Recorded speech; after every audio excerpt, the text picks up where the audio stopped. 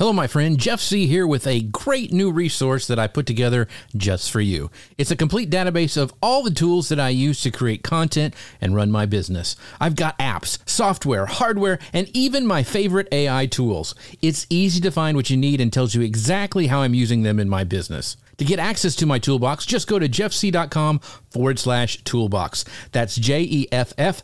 S as in Sam, I-E-H. That's I before E, especially in C. That's how my mama had me learn it. So go check it out, and if you haven't heard me say it in a while, I appreciate you listening, my friend. And now, on with the episode. Hello, folks. Jeff C. here. So glad you tuned in for this week's incredible episode of Social Media News Live. But before we dive in, we've got some exciting news for you. First off, the sun is out, and so is Ecamm's sizzling summer sale. If you've been thinking about boosting your live streaming game, now is the perfect time. Ecamm Live is offering a fantastic 30% off your first payment on any plan, monthly or annual, to all new customers. So get your hands on this industry-leading software and upgrade your live streaming experience. Head over to socialmedianewslive.com/Ecamm to find out more. That's socialmedianewslive.com/ECAMM. And for all you creators out there, we've got some more good news. The highly requested Descript course will be opening up soon. If you've been hunting for a seamless way to edit and repurpose your podcasts and videos, this is your chance.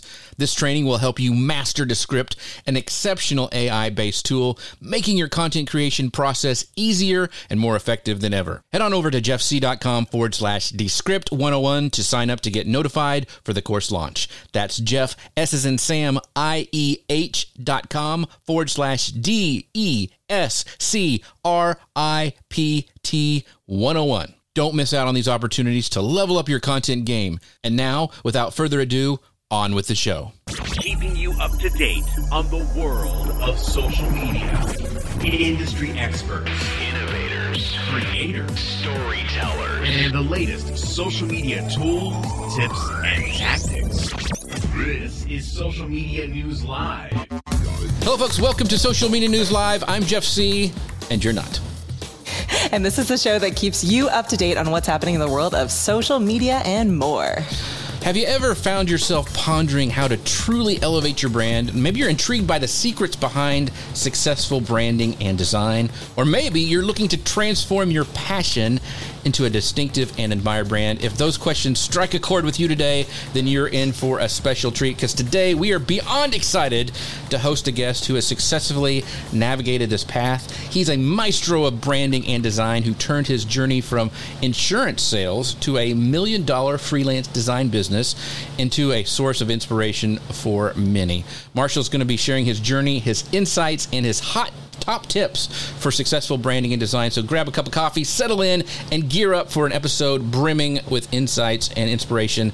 So let's dive right in. Marshall, how are you doing today?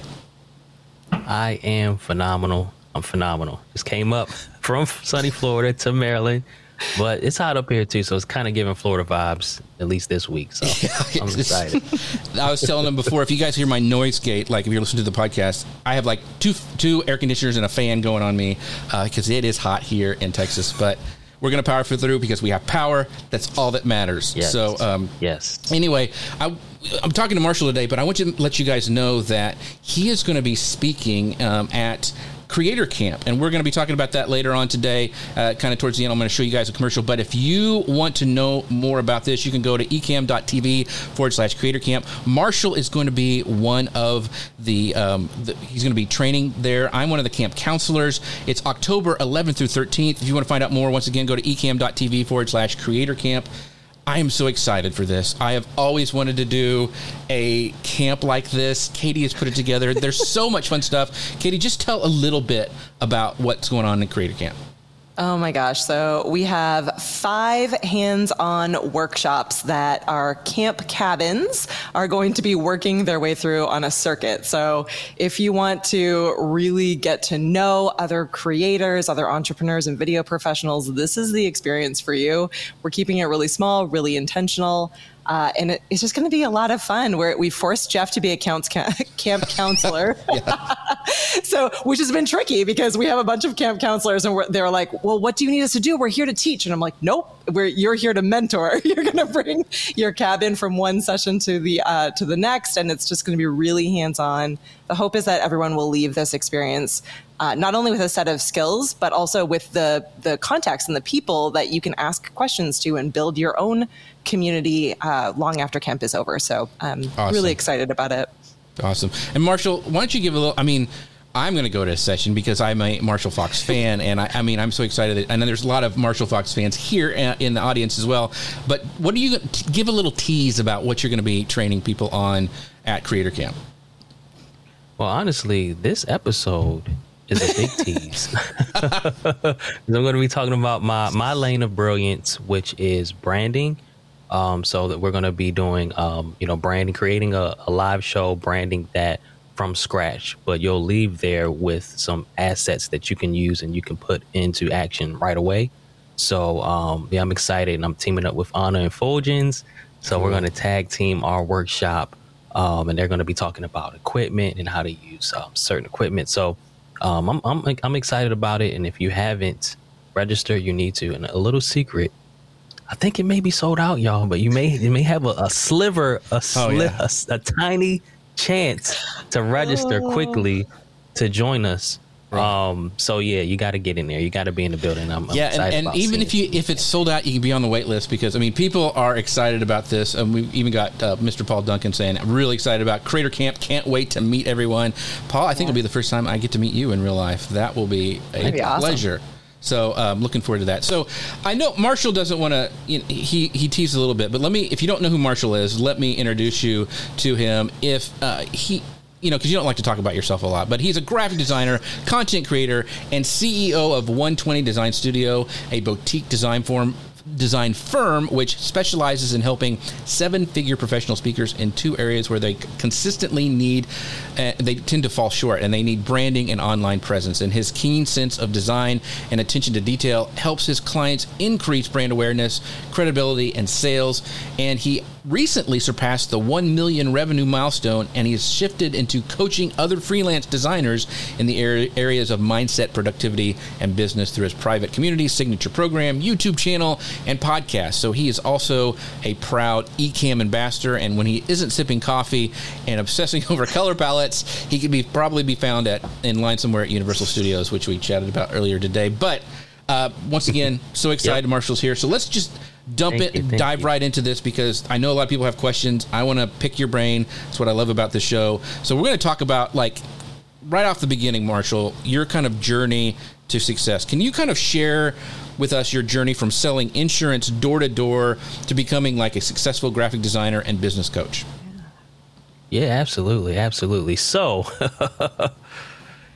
the stage is 2016, the summer of 2016. I will never forget it, y'all. I'm selling insurance. I sell final expense insurance to seniors. So we're talking small policies so they can pretty much have something for their families to be able to have a funeral with, to be honest. So it wasn't the most glamorous career, but I honestly had a lot of fun doing it because I was a young, fresh face, knocking on doors and, sitting there with seniors and, they're telling me their stories and things of that nature. But I had a couple great months.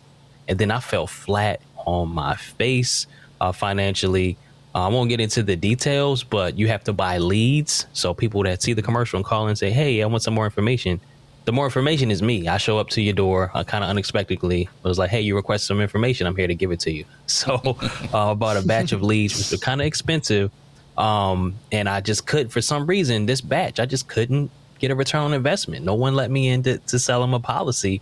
So I bought more leads and kind of dug myself into a bit of a hole. And this is the first time, and I came up middle class, never missed a meal. We weren't rich by any means, but never really saw a financial struggle. But this is the first time in my adult life where I'm like, okay, this is getting real. Like, they're calling to try to repossess the car, and bills are falling behind. My credit's getting torn to shreds. And I was at a crossroads, like, do I keep going or do I make a pivot? So my wife, first, she said, I'll go back to work and help out, because she was a stay-at-home mom at the time. We had 2 kids. I said, no, I can't have you do that. I'm more of a traditional husband. I'm like, I want my wife to not have to work out, bring home the bacon, right? So and she's actually the one that said, hey, why don't you try graphic design? You you've done some marketing materials for your insurance business. Why don't you do that for clients? You seem to have an eye for it. And I gave her every excuse in the book. I said, I didn't go to school for it. I don't have any experience. I don't see anybody like me in this space. I'm like, what's the average salary? I Googled that. It was like $45K a year. I'm like, I can't feed my family with that. I had $1 million dreams, y'all, like to build a massive insurance agency with my father, who had been in the industry for a while. So I just didn't see a way forward in graphic design for me, at least not in a way that could feed my family. But I didn't have anything to lose. So I said, you know what? I'll go for it. So I actually approached someone on Facebook in a community, and I said, hey, man, it looks like your logo could use some work for your business. You mind if I work on a couple of designs for you? I'm trying to build my portfolio. That would be completely pro bono. I just ask that, if you like what I do for you, that you just share it with some folks and let them know, just send them my way, right? Give me a good testimonial too, of course, if you like what I do. So I did a couple concepts for him, and he didn't like 2 of them, but he really gravitated towards one of them. So we refined that. And when he shared that within the community that we're both a part of and on LinkedIn, all the flame emojis you can imagine, like, oh, that's fire. I want, I need a logo. And then somebody said, I need a book cover.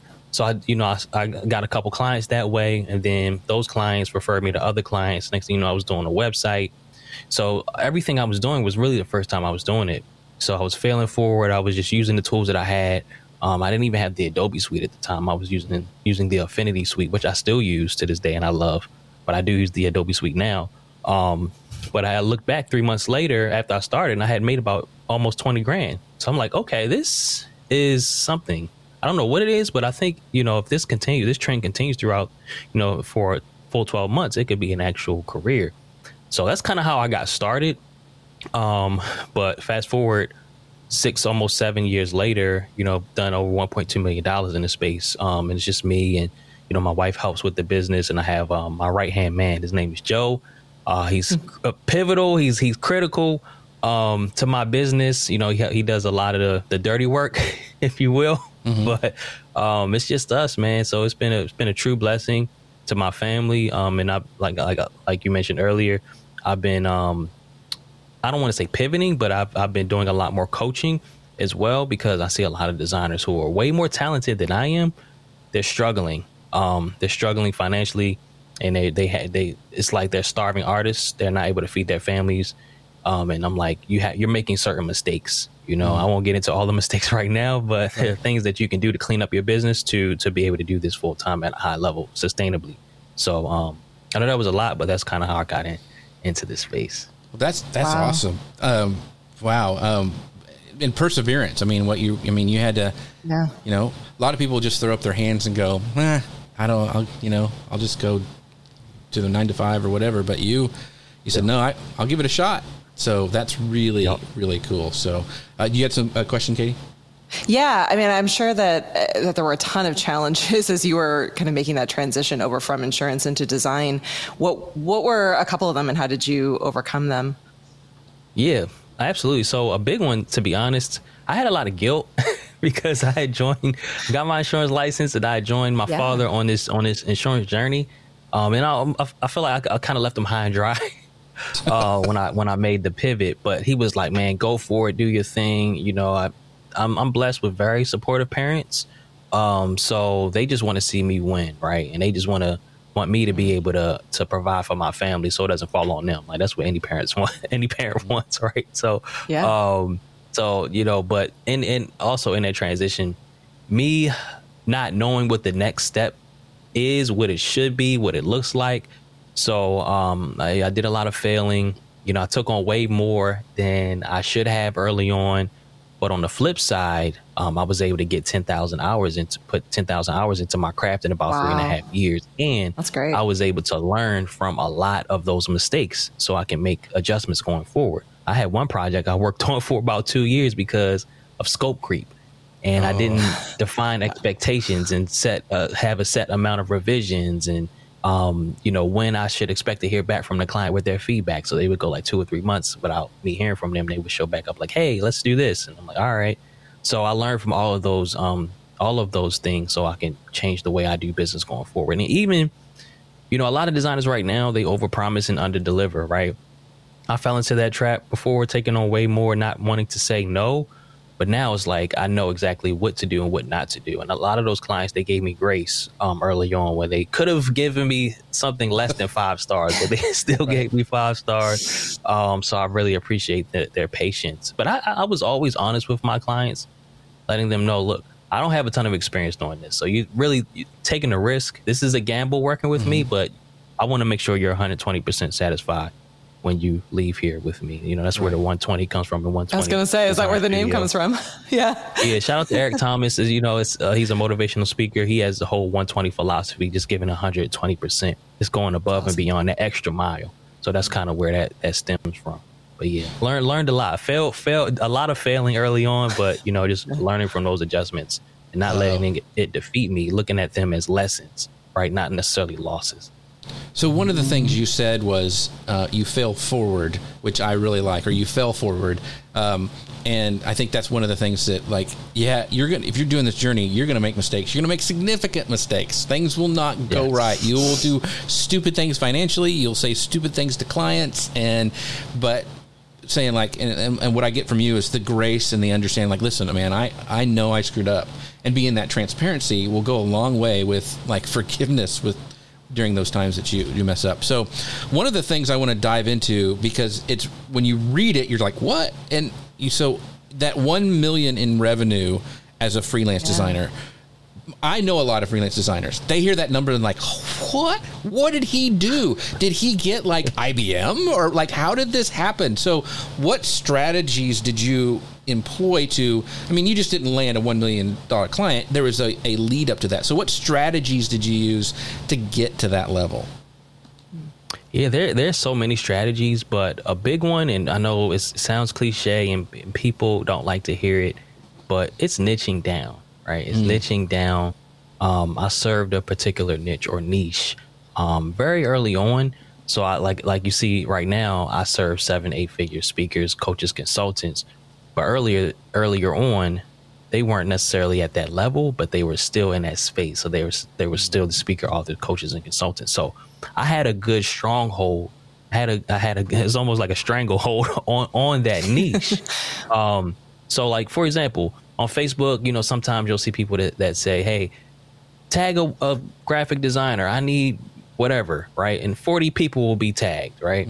But I will be tagged by a couple people. And if you go onto my site, if you click onto my site, it would say, hey, I serve speakers. I'm a graphic designer who serves speakers. So whether you need a book cover, business cards, a table cover with retractable banner, website, booking site, I'm your guy.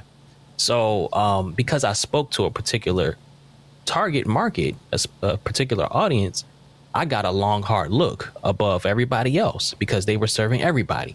So it didn't matter that I didn't have a ton of experience. It didn't matter that I didn't have a ton of followers, and it still doesn't to this day. I got a long, hard look because I spoke to them. So I spoke directly to who they are and their pain points and challenges. So I met them where they are. And, just by having a niche, I come across as an expert. Whether I am or I'm not, it remains to be seen, right? But I showed up like I'm an expert.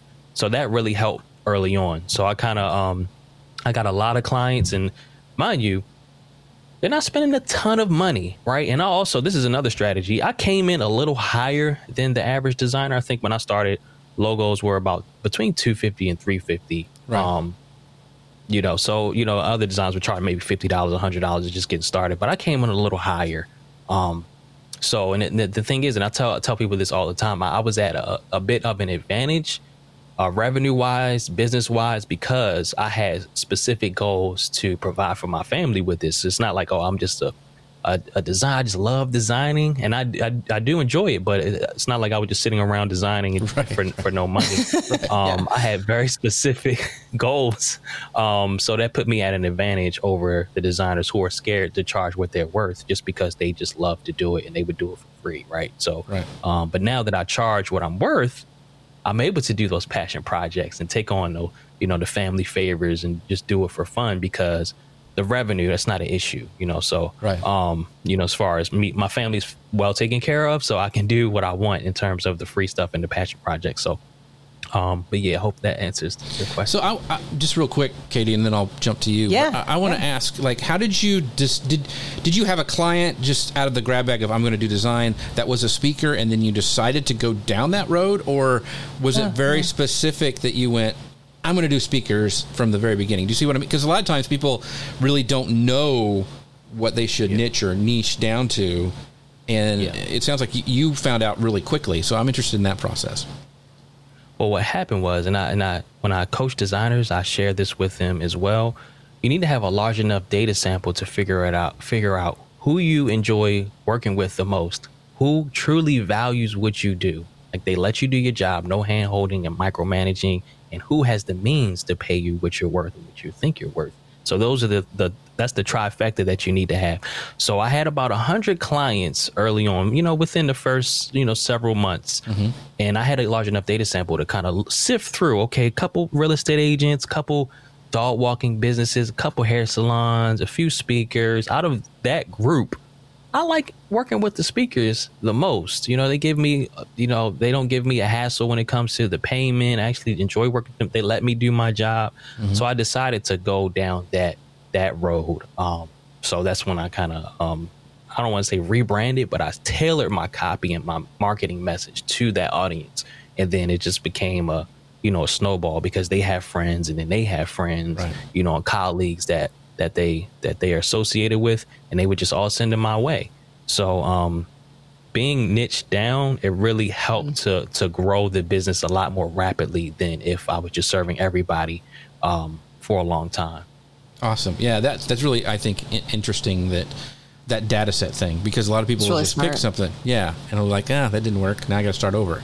So getting that data set, I think, is important. Go ahead, Katie. Yeah. Can you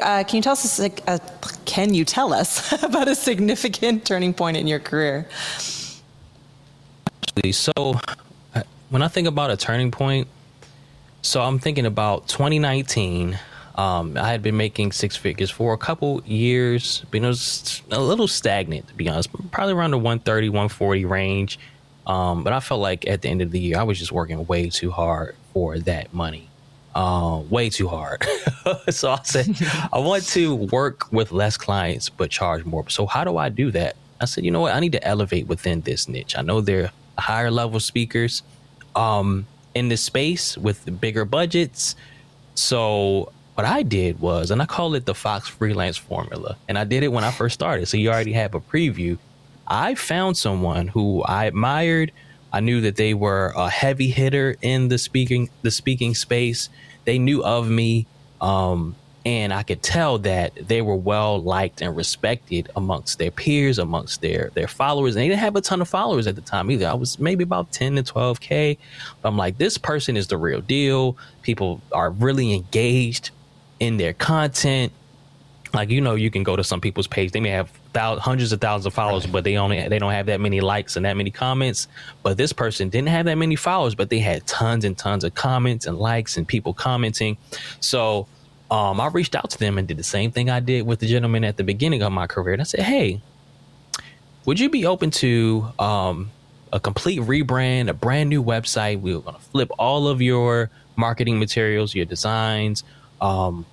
And, we can even do a strategy session if you come to my place, and we can film it. It would be awesome. Completely pro bono. At that time, it was worth about $15,000. Like, that's what I would have charged for something like that. And of course she said yes, of course. Right. So by doing that, we did her project. She actually came up, we filmed, we did like a little whiteboard session. So this is still on the website to this day, on my website, 120designstudio.com. And she sat there and kind of gave a phenomenal testimonial before we even did any work. Why? Because of the law of reciprocity. Not that I had sinister motives or anything like that, but I was very intentional about wanting to have her in my portfolio, because I knew she was the type of client that I would want to attract more of. So this is the end of 2019. It's the holiday season, very busy, because all of my clients, they're ready. They're trying to rebrand and they want everything to be fresh for the new year. So I really didn't have the time to do anything for free, right? I didn't, but we knocked it out anyway. We pushed through. And then, we launched it at the top of 2020. And what happens at the top of 2020? The pandemic, right? So while most graphic designers' businesses were shriveling up, mine was exploding because I had her in my portfolio. And there are a lot of new course creators, a lot of new coaches and speakers at that time whose businesses were also exploding. Everybody's home. They're learning more. They're on YouTube more. So a lot of new millionaires. And who's there to say, hey, I'll serve you? Me. I was there. I was there and I was prepared to serve those clients. So with all these new millionaires and all these new coaches that wanted a specialist, somebody who works with them, who they could trust. When I tell you this client, she was my number one ambassador because she just got this new rebrand, which she was excited about, and, getting booked and things are exploding. She was more than willing to share me with her audience. So that was a clear turning point in my career. And I was able to use that lesson. And, you can take that, rinse and repeat. So just to tie a bow on it, what you want to do is, do something for free or discount it. But for a specific person, you have to strategically reach out to them, not vice versa, because the client that says, hey, do this for me for free for exposure, that usually never works out. No, never. But if you're intentional about selecting who you would like to work with to get in your portfolio primarily, that usually will work out. So do something for free or discount it. In return, you're looking for a dope portfolio piece. That's number one. A phenomenal review, testimonial. If it's on video, that's awesome because, video is king these days and queen. So you want a dope portfolio piece, a phenomenal review or testimonial. You want referrals, and you also want to turn that free client into a paid client. At some point, if they want to come back to you, it's like, look, it's not going to be free going forward, of course, but usually you would have some sort of relationship at that point with it. When they have further design needs, they'll come back to you. So you're able to rinse and repeat, and you do that as many times as you need in order to build your portfolio and build your business. So don't just get stuck doing things for free all the time. But I was very intentional about what I wanted out of that. So it was like, scratch my back, I scratch yours. So that was a clear turning point, because then we kind of stratosphere. Then we went to the 200, 250K a year range from that point. And I was working a lot less for a double, so that was a turning point. So I think that's interesting because you didn't have to really scale. Like, that's one of the things that always scares people, is that instead of scaling, you increased your prices. So you were making more money and not doing as much work that you didn't want to do. So that's very, very cool. Right. Yeah. It's funny you mentioned that, because the way that you gave stuff away to get, because that's how I got kind of started as well. And we have a drinking game here. Whenever I mention Google Plus, Chris Stone has to take a drink. But on Google Plus, I was doing a lot of free videos for people. And like for big names, like they would do something, I would take their quotes and put them together in a cool thing and send it to them. And that's how it elevated. Got to me to where I could start doing some really good business. MacGyver says this is some really great growth strategies. Leveraging existing networks is very, very smart. I totally. But agree. I think what's really cool about this example, and I think one thing that people forget in this process, because I think a lot of people do something similar, but Marshall, you're fantastic at, and I felt this way from the moment we started working together with the Ecamm projects. You come into that making that person feel special because you want to work with them. And so, right. It's not just like, hey, I want to do this for free with you because I really need to grow my portfolio. It's like, I want to work with you. I'm going to over deliver and make this entire experience feel awesome. And like, so on the other side, like, and I think I've told you this before, but even on the Ecamm side, like, within some reason, but you could charge us just about anything. And we'd be like, yeah, absolutely. Because we know that the work that you create is exactly what we expect and want and is awesome and suits our customers. We feel like you get us and you like us and you want to work with us. Like you've gone above and beyond to make us feel special. And I think that part is something that people often miss in that free ask. It's like, I have lots of people that come and offer to do free content for Ecamm, but they don't necessarily know what they want to get out of it, and they don't really know how to kind of deliver that overall experience. Like if you're going to sacrifice that and not get paid for that, then yeah, you want to make it so that you will get paid next time, and you will get those relationships and those future clients out of it. So yeah, it's almost like Steve Martin said like be so good you can't be ignored or something to that effect. Yeah. And Exactly. so, Marshall, you can have this recording after because she did what she said there. You can, I was already thinking about it. Yeah. I was like, that's it right there. And that's a lesson for any service provider, graphic designer, or what have you. Is one, you have to, of course, be a person of integrity at all times, and you have to deliver at a high level consistently, right? And don't just look at your client as a check. Look at them as a partner. You're entering into a relationship, and with me, 9 times out of 10, when clients work with me, it's the most money they've spent on a particular thing, right? Just like someone who walked into a Ferrari dealership for the first time and gets a Ferrari. Not to say I'm a Ferrari, but 9 times out of 10, that's probably their first time, unless they're a collector. But at some point, there's a first time, right? So I want to make sure that they feel like by the end of the engagement that they got a steal, as opposed to like they go into it thinking, oh, this is kind of expensive. But by the end of it, they're like, oh, we actually got a steal. So that's what I'm always thinking about. So you want to deliver at such a high level that the testimonial or the review will come organically, naturally, just like Katie just did for me. I'm like, oh, I'm gonna cut that up and put it on the website, right? And I didn't ask her for that; she just said it naturally. Right. So, and Katie, thank you for that. Of course, anytime. No, I just like it. I work with a lot of influencers, and I really think like the more you and I were together, Marshall, the more I realized that it is that piece of it is that kind of like over delivering, really understanding your customer, and really being like very clear and intentional. So if you're watching and listening, I really think that's the magic. And I didn't even know that that's what it was, and until we worked together longer. But it makes a huge difference, and it stands out. So it's important. Very true. And something really quickly, I know we got other questions to get to, but something that has helped me a lot. And, as a creative, I'm in my head a lot. I probably overthink way more than I should, but I'm always thinking, you can get replaced, Marshall. Today's the day. You're going to get replaced. Right. So it's like, what do I do to avoid that? Because I'm a provider. I'm a husband. I'm a father. We have 4 kids. We have 2 residences. I can't afford that.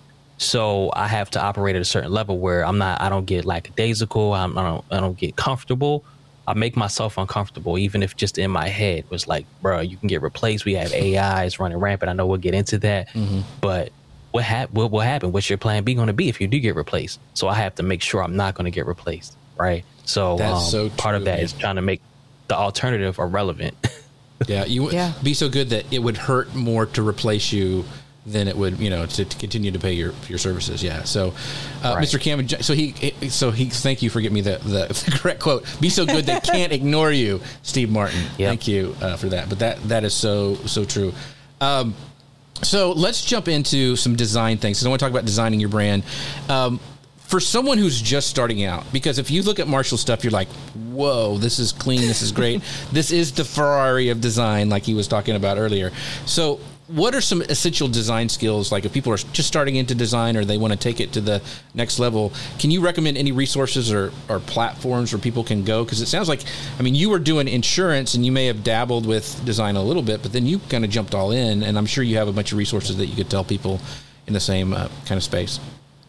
Yeah, absolutely. So one, and people don't like to admit this or I don't know, these days it seems like people, they just walk on eggshells, but you have to have an eye for design. First and foremost, that's my personal opinion, at least to do this sustainably over a long period of time and do it at a high level at a way that you can have a tangible impact and you can have your clients feel good about what you did for them and also be able to make an impact. So, for example, with me, my clients are speakers, so it may be signage. It may be a book that's going to be in the hands of thousands and thousands of people that will look to change their lives. So with that in mind, you have to have an eye for design, first of all, because I've worked with other designers and I've seen folks that I can give them all the feedback in the world and they still can't get it. So that's first and foremost. You have to have a natural eye for design. Not to say you have to be gifted, but you have to know what looks good, what doesn't look good. Simple things like alignment, spacing, having 2 to 3, colors in the logo, not like 17 colors and all the different kinds of fonts on your website, like consistency, simple things like that. But as far as resources go, I highly recommend something like Skillshare, or I believe it's called LinkedIn Learning now, Domestika with a K. those are different services that you can use to learn things like Illustrator. I'm gonna jump right into Adobe Illustrator first and foremost, and then Photoshop. For some reason, a lot of designers that I coach, they create logos, but they do not like to do them in Illustrator. And Illustrator is a vector-based design program, and Photoshop is a raster-based design program, primarily for photo manipulation. So they will create logos in Photoshop, but then they don't have the appropriate files and things just aren't right. So I know Illustrator can be a little intimidating, but it's a necessity. At least a vector-based a vector-based design program like Illustrator. So I will learn that first, because once you learn that, a lot of things become easier. So you just don't want to cut corners, because that'll only get you so far. So I highly recommend going to Skillshare, sign up for a free trial, believe it's 30 days. You can learn what you need, cancel it before the trial is up if you need to. I don't recommend doing that, but you could absolutely do that. Get on Skillshare, learn that. It may be 3 or 4 hours, of a course, and then you'll be good to go. But always be learning, improving. Also, I have 5 graphic design books I recommend. I'll share one of them with you. It's called Burn Your Portfolio: Stuff They Don't Teach in Design School, but Should. It's by Michael Janda.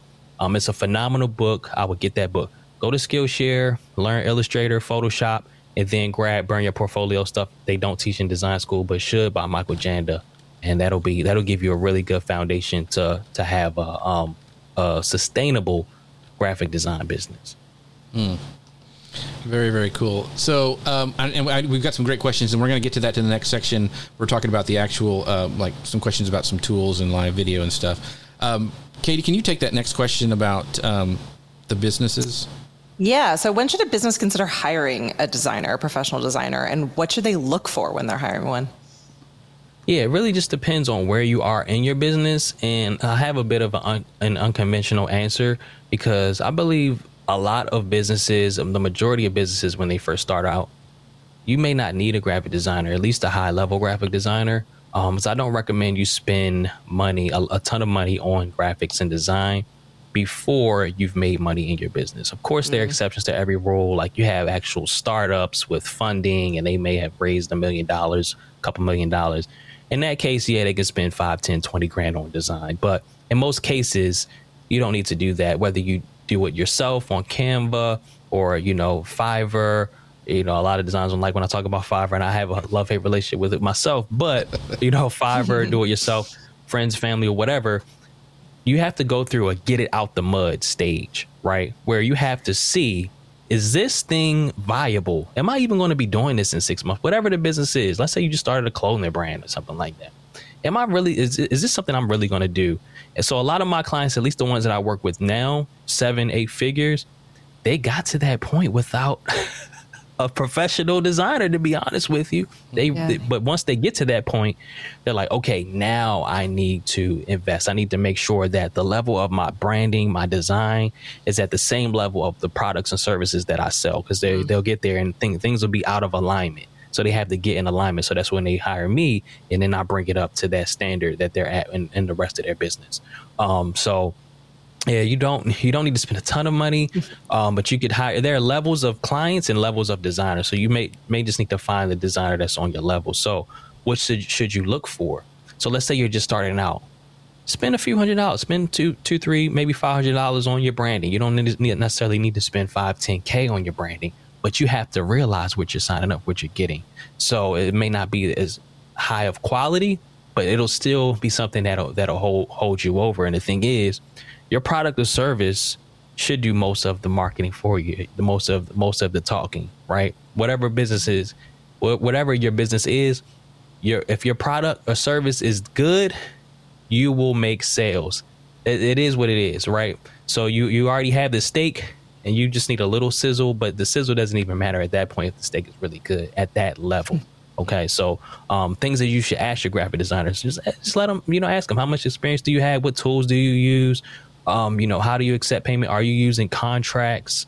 Do you have a client portal, things of that nature? It's not necessarily important at that stage, but those are the few things that you should ask them. You should just have a good understanding of, what their process is like, when should you receive designs back by, things like that. So, you just don't ever want to be, call it WWW, like worry, wonder. I forget what the third W is, but you don't ever want to be in that space where you're just sitting around wondering what's going on with your project. When is it coming? Who knows, right? You just always want to be in the loop. So, those are the things you should ask. So this is going to be good, and I hope you don't say Comic Sans. But what are some comic design mistakes that businesses make in their branding? Like, what do they usually overlook, or a common mistake, or something like, that's the first thing I fix when they become a client? Yeah, there are a few things. One is using too many colors. Another is trying to tell an entire story through their logo, where it doesn't have to. Your logo is meant to identify, not explain. Like, you don't have to tell a whole story. Like, look at Ecamm's logo, for example. What is it? It's an E with like a little cool circle around it. It doesn't have a streaming thing, even though the actual live logo, has a silhouette. But the Ecamm logo as a whole is a perfect example of something that's simple, memorable, timeless, right? You can picture it on the side of a skyscraper for 100 years without having to change it. It's versatile. You scale it down at the corner of a favicon, and you can see what it is very clearly. And it's appropriate. It's appropriate to the audience, because it just doesn't fly over the head. People don't look at that and say, I wonder what that is, right? So it hits that criteria: simple, memorable, versatile, timeless, and appropriate.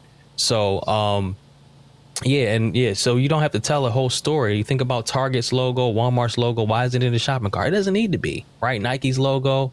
What is it? Who knows? Who cares? It just, it hits that criteria, and it doesn't fly over the head of the audience. So, I had clients that used to come to me with, I want a feather in it because it represents my mom. And then I want a hat in it because it represents, like, no, you don't need all of that. Is you don't want a logo that has all this meaning to you, but then you have to explain it to your audience, or it'll cause them to wonder. So you don't want to introduce any type of confusion or anything like that when it comes to your audience. So as long as it just doesn't fly over their head, usually, you're fine. Like, even the 120 logo that I have is just a 1, 2, and a 0, and the 0 is in negative space, right? So, and people even ask me, like, what is 120? Who cares? Who knows? Who cares, right? It's just something I use to identify my business. Gotcha. So I want to dump into the live video and some design tools. And we had a great question earlier from Jim from Fusion Marketing, and he goes, I see a lot of discussion on Canva versus Adobe. What are your thoughts? Yeah, so I don't really have many thoughts about it. It's a tool, right? Canva is a tool. I know designers who use Canva, and my thought process is very unconventional because, for example, I use Wix for my client websites, and there was a taboo at one point about Wix because it's marketed as a do-it-yourself builder, right? So people think of Wix, they think of cheap, right? But I use Wix and I still charge $20,000 for a website, and I do it confidently. My clients are in the loop; they know what it is. So I kind of flipped that on its head, right? So now, by the grace of God, I've been able to partner with them. I did an ad for them that has like 4 million views. So it's been really cool. So I have the same philosophy with Canva. It's just a tool, because at the end of the day, your clients could care less what tools you use to get the job done. But I will say this, there are some caveats to Canva for certain things like vector design, even though you can export as SVG now, just so you guys know that. I did find that out. But there may be certain files that may be required from printers, for example, or other designers that may not be compatible with Canva. But it's just a tool at the end of the day. I would recommend still learning the Adobe Suite, just because there's a lot more that you can do. But it really just depends on your audience, your target market, your clients, and what they require, what they need. Because you want to be the designer that your clients are grateful to have you on the team. Because, like, I always think about the next designer, right? I don't want to design selfishly and say, I don't care about whoever's coming after me. I would be a fool to think I'll be the only designer that my clients are going to work with going forward in life. What if I get hit by a bus tomorrow? Not to sound morbid, but they need to be able to pick up the design files and pass them to the next person, right? Life goes on, and they need to be able to manipulate it. Not like, oh, I can't do anything with these files because they're just on Canva and I don't use Canva. right? So Adobe is a bit more universal, but Canva is making strides, and they're becoming a lot more widely used and accepted these days. So I'm for all, whatever gets the job done for your client, and whatever is easy for them to use and pass on. So you mentioned Affinity too. How does that compare in that mix? Because that's a great question by David. Mm-hmm. Yeah, I use Affinity. I love Affinity. I feel like it's like Photoshop, but a lot more intuitive than Photoshop. So Affinity Designer is a mix between Illustrator and Photoshop. I use it primarily for pretty much all my design stuff, but I am able to export as a Photoshop document out of there, and I'm able to export vectors out of there as well. So I'm still able to pass along those files to other designers as needed. But it's like Photoshop, but it's a lot more intuitive, in my opinion. It's a lot more easier to use and pick up and learn. So I love Affinity products. Very cool. So live video, and Katie, you can jump in anytime because you have a little bit of experience with this. But Marshall, I'd love to know for you, because it's, a lot of designers don't do live video. They like to stay away from it. They're focused on the page, they're focused on Adobe or whatever. But how has live video for you changed the landscape for business? And how can maybe another designer or, a business person look at that and go, I could use live video to help, grow mine? Yeah, live video is everything, y'all. Like, it's everything these days. I feel like we're moving away from everything being so polished and scripted to, I feel like authenticity, rawness, realness is making a comeback these days, right? Making a comeback. Even I was getting my hair cut. My barber was like, do you want any enhancements? They call it enhancements. So what if he would have filled in my little light areas and the size, like little patches? I'm like, no, because when I show up live to my community, I won't have those enhancements, right? I want to show up like, I show up all the time. So like I had a photo shoot yesterday. So I don't want to have a picture perfect photo with all these enhancements on my hairline, and then you see me in person or you see me on live, and it's like something's a little off, right? So there's an authenticity, there's a realness, a rawness that people will gravitate towards with live video than they would if you weren't doing video at all, right? So I highly recommend you jump into the live video game because you're able to show up. You're able to, you don't have to overthink things like you would when it comes to scripted videos. But just show up on video any kind of way. That's why I love eCams, because you could do it live or you can do it recorded. So, but being on video, I feel like is a must these days. And that's one of the reasons I've been able to have success in the coaching space as well, because I show up like an authority just by hopping on, just by I don't want to jump ahead, but being intentional about how I show up on video. So speaking of enhancements, The Honest Accomplished says, can Marshall design your beard on his next show? So. I know.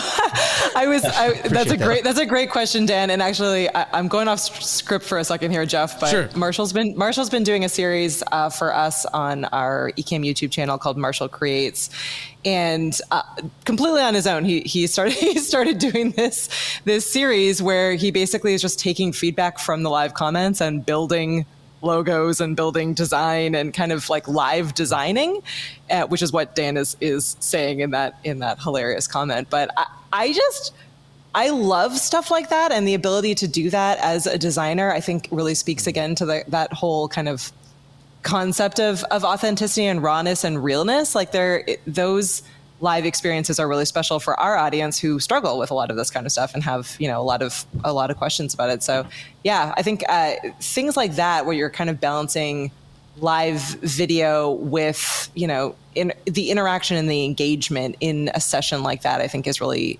special and is a fun idea if you want to steal one of Marshall's ideas. Allow me to provide that one for you. It is fun.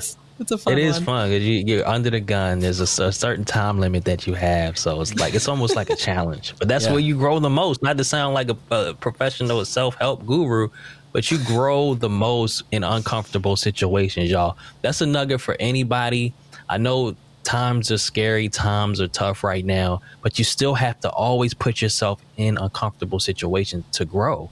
And things won't be perfect, but you just think, oh, this is just an experiment, even if it's not. But just think, it's just an experiment. Let's try it out. Let's see what happens and have fun. Like I still make mistakes every week on Marshall Creed. I started the show on mute last week, but you roll with the punches. People like that rawness, that realness. It's like, okay, yeah, he's not a robot. He's actually a human being right? You may hear my son in the background. He may want come over, bring me some sweet and sour sauce for him to open in the middle of a show, you know. So things happen, right? We're human beings at the end of the day. So yeah, I mean, every Friday morning I wake up and like, why do I do this show? It's like, why? It's so much stress, you know, and then you do it and it's so much fun. I love being able to talk to people, you know, and like the honest accomplices. Marshall knows that I'm one of his biggest fans. I mean, I love being able to talk and bring people's comments up and interact. That's one of the cool thing. And he goes, starting the show on mute is a copyright infringement on Doc Rock. So there we go. Very good. So let's dive into this, because once again we're you know, I could talk about this all day, but we do have a hard stop. But how can people improve the quality of their live video presentations, and give some ideas for like the beginners out there, because they can look at your show and what you're doing over on Ecamm's YouTube channel and like, my gosh, I don't even have a background like that. How can I be at Marshall's level? So can you give them some advice on how they can improve the quality of their live video presentations? Absolutely. Shameless plug. Tune in to Marshall Creates right after this at noon, because we're going to be talking about green screens, how you can use green screen. So you don't have a dope background, get yourself a green screen. Get yourself a green screen and use that until, you know, you can make some simple improvements to your background. It's a little eerie and weird being back in this home office now after like 7-8 months. Even though I did come up here to film the Wix commercial for like 2 days, but I did so much back here, it almost annoys me. Don't look at this background and think that this is what yours should be like. I feel like it's a lot going on, but it's fine, right? I did take the sign down behind me because my head was covering it. So I was like, what's the point? But outside of getting a green screen, the number one thing I would recommend is improve your lighting. Get a light, whether it's a bicolor LED light. Just go on Amazon or type in softbox light, just some type of light to pump light into your shot. Because I'll show you right now. I'll turn this light off. You know, it's a lot darker, right? Of course, you will have some sort of light. Turn the lights off inside of your office. If you go on Ecamm's channel and type in Ecamm lighting, you'll see the video that I did on lighting. But light is so important to your shot. You can improve your shot a lot just by having enough light showing on you, because your camera has to work a lot less hard than, you know, if you have a lot of light in your shot than it would if you didn't have enough light in your shot. So that can improve your shot a lot just by having light. Then for your background, just keep it simple. You know, get a lamp, a plant. Like in my wife's shot in Florida, she has a home office. It's just a nice little picture, a lamp and a chair in the background. It's real clean, really simple. And then you can start to slowly improve it or add things to it if you want, if you wish to. It's all about what you think your audience would gravitate towards. Okay, just don't do it for yourself. Do it for your audience. All right. So it's a great point. That's so important. Yeah. All right. Well, we got to ask you some Ecamm questions, because why not, right? How do you use Ecamm and all of your gear and in your studio space to enhance your online presence, and more in particular to help with your coaching sessions? Absolutely. So, full transparency, I signed up for Ecamm at the beginning of 2020 to be able to show up like an authority for my coaching clients. It's crazy because like so much has happened since then. It's like, wow. And a lot of it has to do with the fact that I started using Ecamm, because when I started using Ecamm, the number one thing I use is the virtual camera. So I wanted to be able to use my DSLR, what was a mirrorless camera, the Canon M50 at the time. Wanted to be able to use that, just plug it in via USB, because that's how it works, how simply it is to use on Ecamm, to be able to use that mirrorless camera as a webcam as opposed to my MacBook or iMac camera. So that's, you know, once I started to do that, I'm like, okay, this is cool. This looks a lot better. Then I got a better lens to kind of blur the background out a bit. Then I started to get more intentional about my background. So as I'm doing this, I'm getting more confident. And I'm a bit of an introvert. So, but when you know you look good on camera, it gives you a little bit different, a little swagger. You know what I'm saying? A little more confidence. And then, you know, I'm able to show up more of like an authority. So I use Ecamm to, of course, the virtual camera on Zoom calls. And also I would start to go live in my Facebook group for graphic designers. I'm just giving feedback, right? So I set up a couple of scenes where I have a screen share on one side, and I'm able to pull up the group and give feedback on different designs, and also open up Illustrator and kind of tweak their designs and things like that. And I also use Ecamm on coaching calls, the virtual camera on consultations and discovery calls with design clients, potential design clients. So it's always an icebreaker when I show up on camera, like, oh, wow, your camera is really clean. What's going on here? So they have a ton of questions. They're excited. One, I'm showing up like an authority, and two, it's an icebreaker. Like, we're starting on that. Like, oh yeah, thanks. It's actually a program I use called Ecamm, and this is what you can do. So then we kind of talk for a couple minutes, and then we kind of get into the meat of the meeting. But it's not awkward at the beginning because I've had this icebreaker, inadvertently, because I'm showing up like this, right? And it also allows me to show up like an authority, not like I just plop down on my lunch break and I have to go back to my job at Starbucks. Even if that was the case, I don't look like that. I look like I do this full time and I take this serious, which I do. But Ecamm will allow you, I'm not to say it's all smoke and mirrors, but it'll allow you to show up like, you do this professionally. You take it very serious. And with the attention to detail you put into your whole setup, you'll put that into your client's work as well. So that's primarily how I use it, the virtual camera for, coaching calls, and also, going live in my group. I go live on my channel from time to time, going live with Ecamm on Marshall Creates, and pre-recording as well. I record right into Ecamm. I haven't had a memory card in my camera for about 3 years. So I don't need to do that. Just record right into Ecamm. So now, if I do my podcast, I'll have those audio tracks recorded separately. So I'll use Ecamm for everything. Yeah, it is. It is like the Swiss Army knife of video. Yeah, it is. It really is. So, and I don't even use a fraction of what it all can do. So the virtual cam, like going into Zoom now, and they're like, how you can do that? So I can pull up my lower third during Zoom. They're like, how are you doing that? I'm like, right. It's Ecamm. Yeah. So the last question really quick before we get into like where everybody can find you. I want to know, as a designer, because it's almost like when Canva first came out, designers threw a fit when Canva came out. I remember those days. And now I see the same thing happen with AI tools for design. So do you see them as a threat or an opportunity? I see it as an opportunity because, and I got to give credit to Chris Do. He's a phenomenal, just a phenomenal human being, first of all. But he's one of the GOATs in the graphic design space. Built a multi-million-dollar agency, and now he focuses on training and development for designers through his platform called The Future. Mm-hmm. And I spoke in Raleigh about a month and a half ago, Raleigh, North Carolina. He was there as well. And he said something that really changed the way I thought about design. He said, a lot of you guys are, worried about copyright and this and that. And it's a lot of fear talk. But it's not going to be AI that takes your job. It's going to be someone using AI who takes your job, as a designer. So, right. So he said, get familiar with it. Stop being scared. So I was like, you know what? I'm going all in. So I started to be more open and receptive to it and look at it as a tool rather than a threat.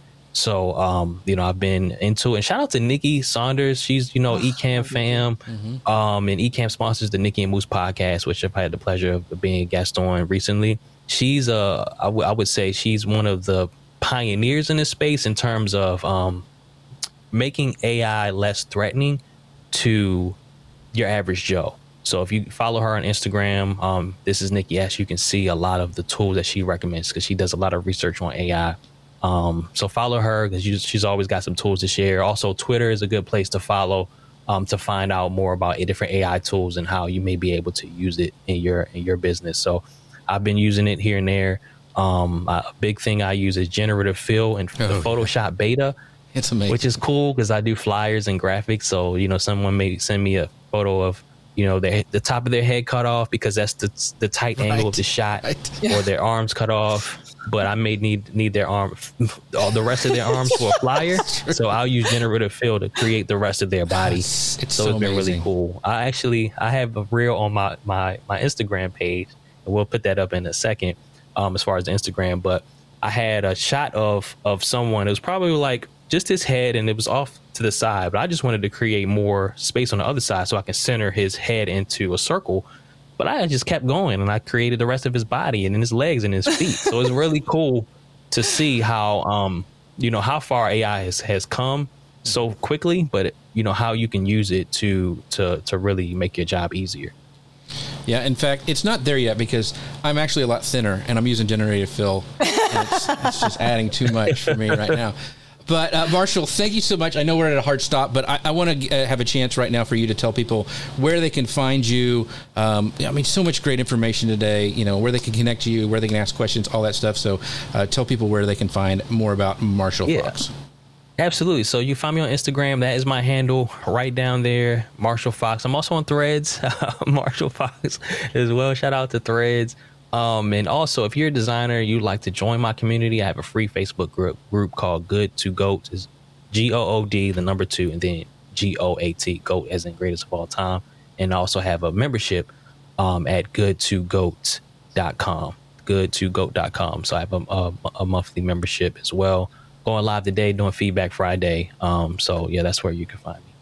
Yeah, so after this, let's just go head over to Marshall Creates at Ecamm's YouTube channel. Katie, where can people find out more about the amazing Katie Fox? Oh my goodness. Well, I am hiding behind all of the Ecamm channels. So you can find me in our community, which you can head over to at ecamm2ms.tv/community, on Discord, ecamm.tv/Discord. And then, I have an interesting last name, so I'm pretty easy to find. you can find me all over the socials. You pronounce her last name and mine the same. Yeah. I know. Yeah, exactly. It's Team Fox today. I know. I always forget that. Right. I'm like, and I'm Jeff C, and you can find me everywhere. It's I before E, especially in C. And with that, thank you guys. Don't forget about Creator Community. It's amazing. Go and watch Marshall next over on YouTube. We will see you guys next time. Thank you guys so much. Paul Duncan, Honest Accomplice, Gary Stockton, everybody who showed up today. Appreciate you guys. And with that, we'll see you guys next time. Bye, everybody. Peace. Social Media News Live.